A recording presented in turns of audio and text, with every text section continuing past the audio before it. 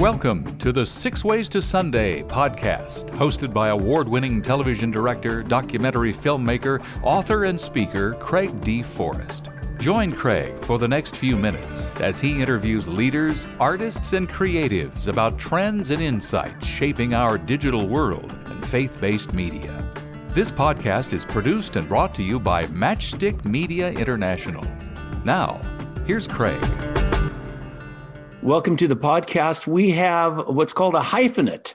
Hyphenate is a person that does many things well.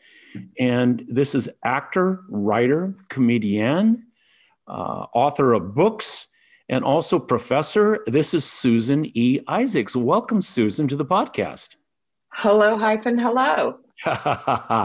Yes, hyphen. Sometimes I can't even remember hyphenate, how to spell those. In that case, thank goodness for spell check. That's for sure. Well, Siri, when I say, like if I'm dictating something to a student and I use a hyphen, Siri will replace it with a dash, but she'll replace it with the word dash.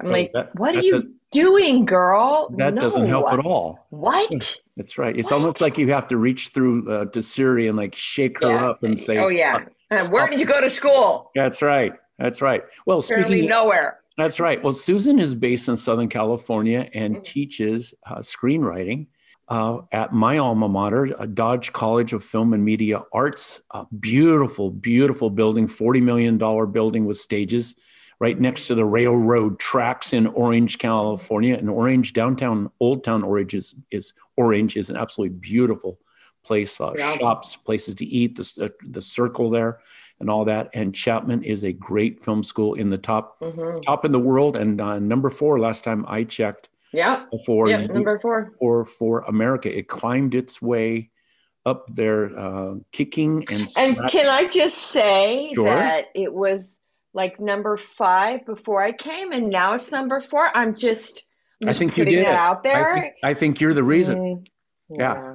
Once your name put on the roster in the website as teaching screenwriting, everyone came to the conclusion, all the powers that be. Hold up. We need to hop up from 5 to number 4 for Chapman. There you go.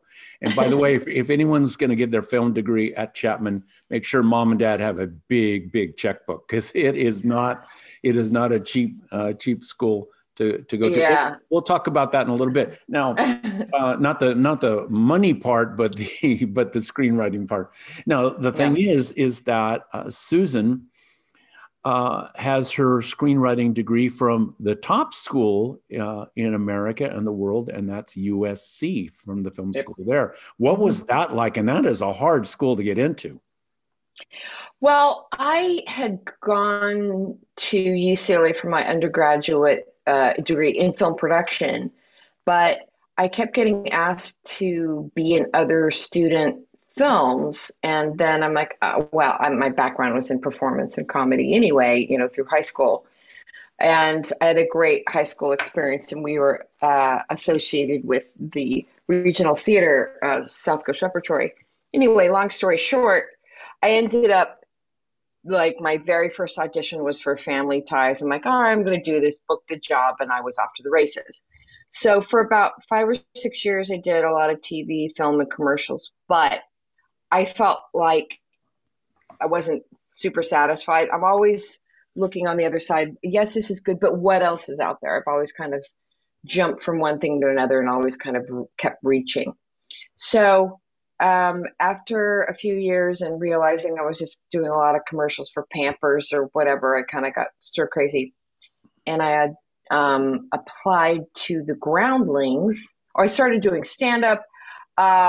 And then I just didn't like being in dark bars with people saying, shouting profanities at me. So right. I still loved writing. So I went to the Groundlings, went blitz through the school, and got into the performing company. There are 2 tiers. There's the main company and the Sunday company. Can you explain to our audience that may not be familiar with the Groundlings? Oh, yes, with the Groundlings. Who the Groundlings? Yes, the Groundlings is a famous improv and sketch comedy group similar to Second City. A lot of people from Saturday Night Live went on to be started at the Groundlings and went on to Saturday Night Live. And that should have been my clue not to leave. But after doing Phil Hartman, Lisa Kudrow, Anna Gasteyer, Will Ferrell, Chris Kattan, Kristen Wiig.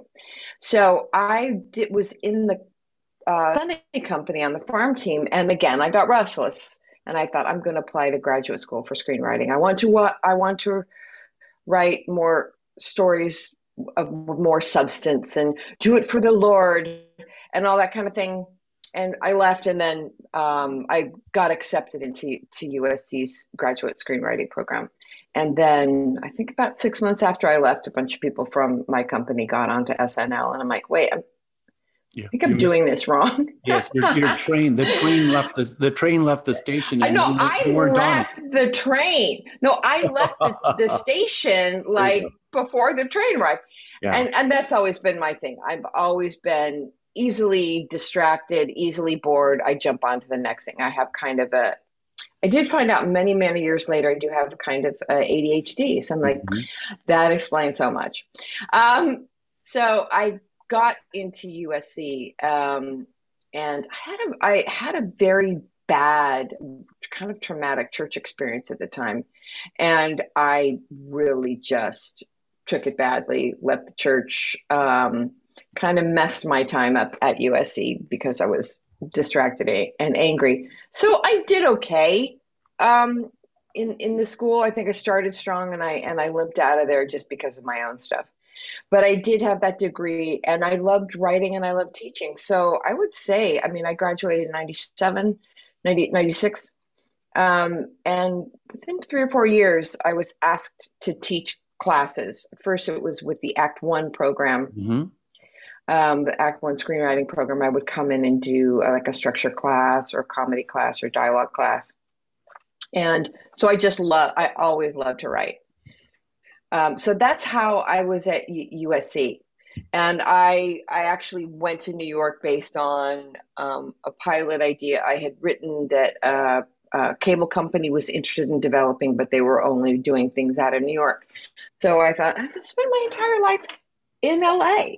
So I'm just going to take the risk and feel like God's calling me to do this. And so I gave up my rent-controlled apartment in LA, and I moved to New York and developing the idea, and within a couple months, everyone from that cable company that was in the development program quit or jumped ship. So I was like, oh boy, oh no. Okay, bait and switch. Thanks a lot, God.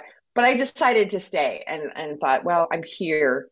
I don't have that apartment to go back to, and I've had most of my life has been in Southern California. So let's see what New York has to offer. Right. How long were you in New York?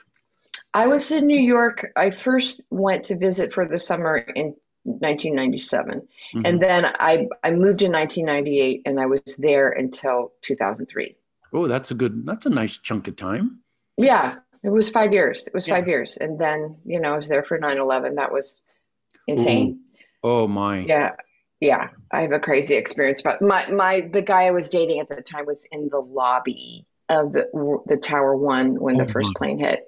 Yeah, he had a very traumatic experience, as you can imagine. Did he understand what was going on above, or I'm not sure anybody did, really. Well, he was in the express elevator, and the attendant was waiting for the express elevator to fill up before they took it up, and he was already late.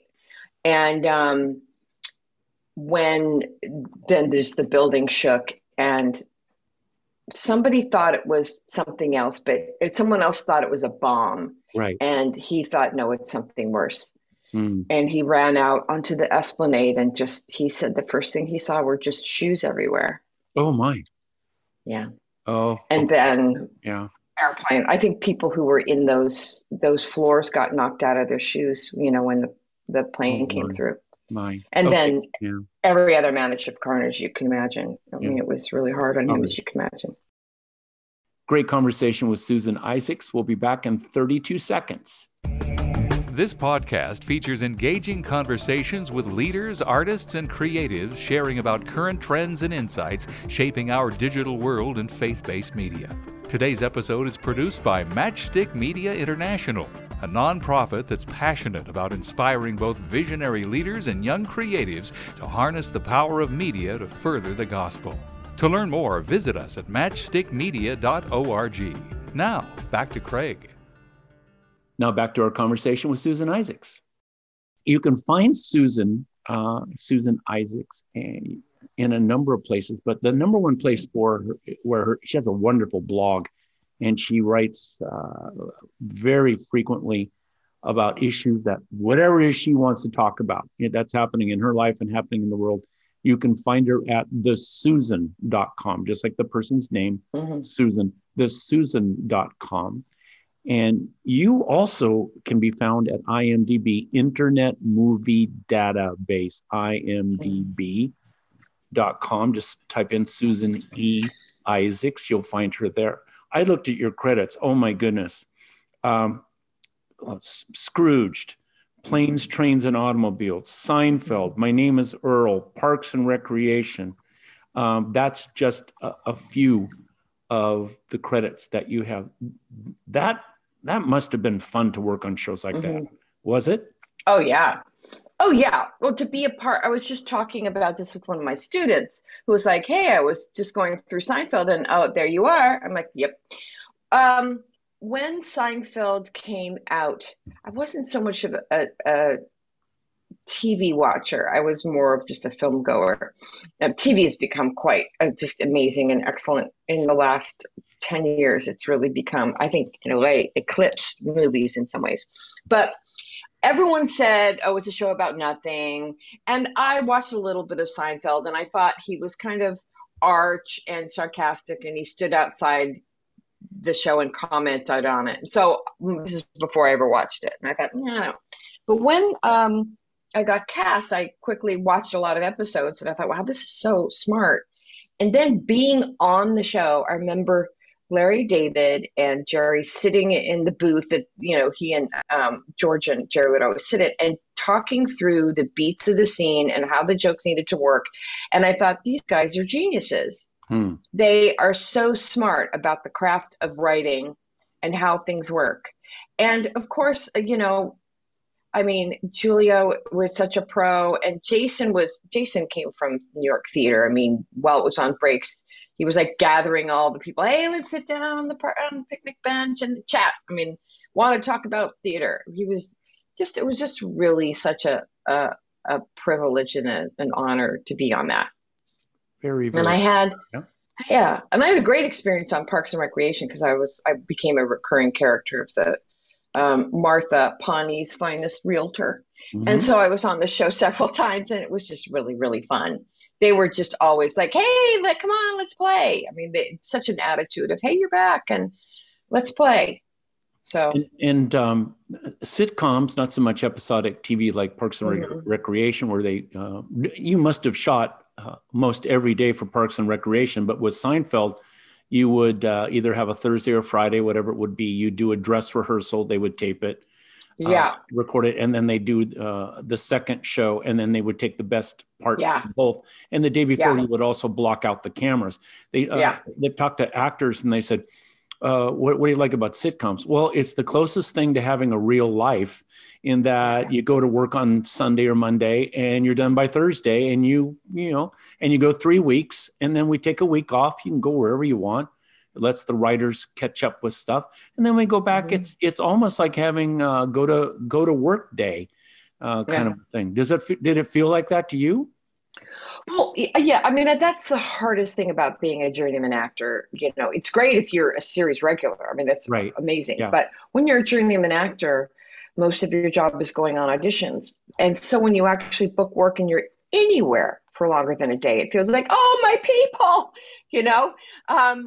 the people on the sitcoms, I think, were just, most of them were just so friendly. Like I was on the Drew Carey show, and I was walking into the studio, and someone was honking at me, and I turned around, and it's Drew Carey and his little Miata going, hey, just saying hello. And they would we're going out to, do Pars afterwards, come, or, hey, we're going to Vegas next weekend, come. They're just so friendly, and just, it is the closest thing to having a work life where you go to, and that's the hardest thing about the actor's life, is that you don't have the regular, if you're on a sitcom, fabulous. But if you're just a journeyman actor and you're always constantly going to work, it's finding the sense of community that you belong in. And that's such an important thing to human life, is having a sense of work, family, and a place that you belong. You know, you want to go where everybody knows your name.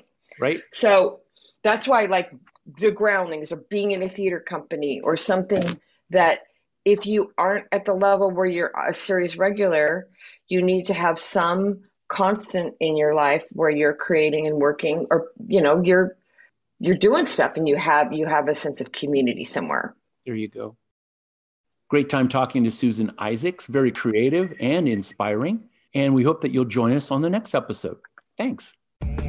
This podcast features engaging conversations with leaders, artists, and creatives sharing about current trends and insights shaping our digital world and faith-based media. Today's episode is produced by Matchstick Media International, a nonprofit that's passionate about inspiring both visionary leaders and young creatives to harness the power of media to further the gospel. To learn more, visit us at matchstickmedia.org. Now, back to Craig.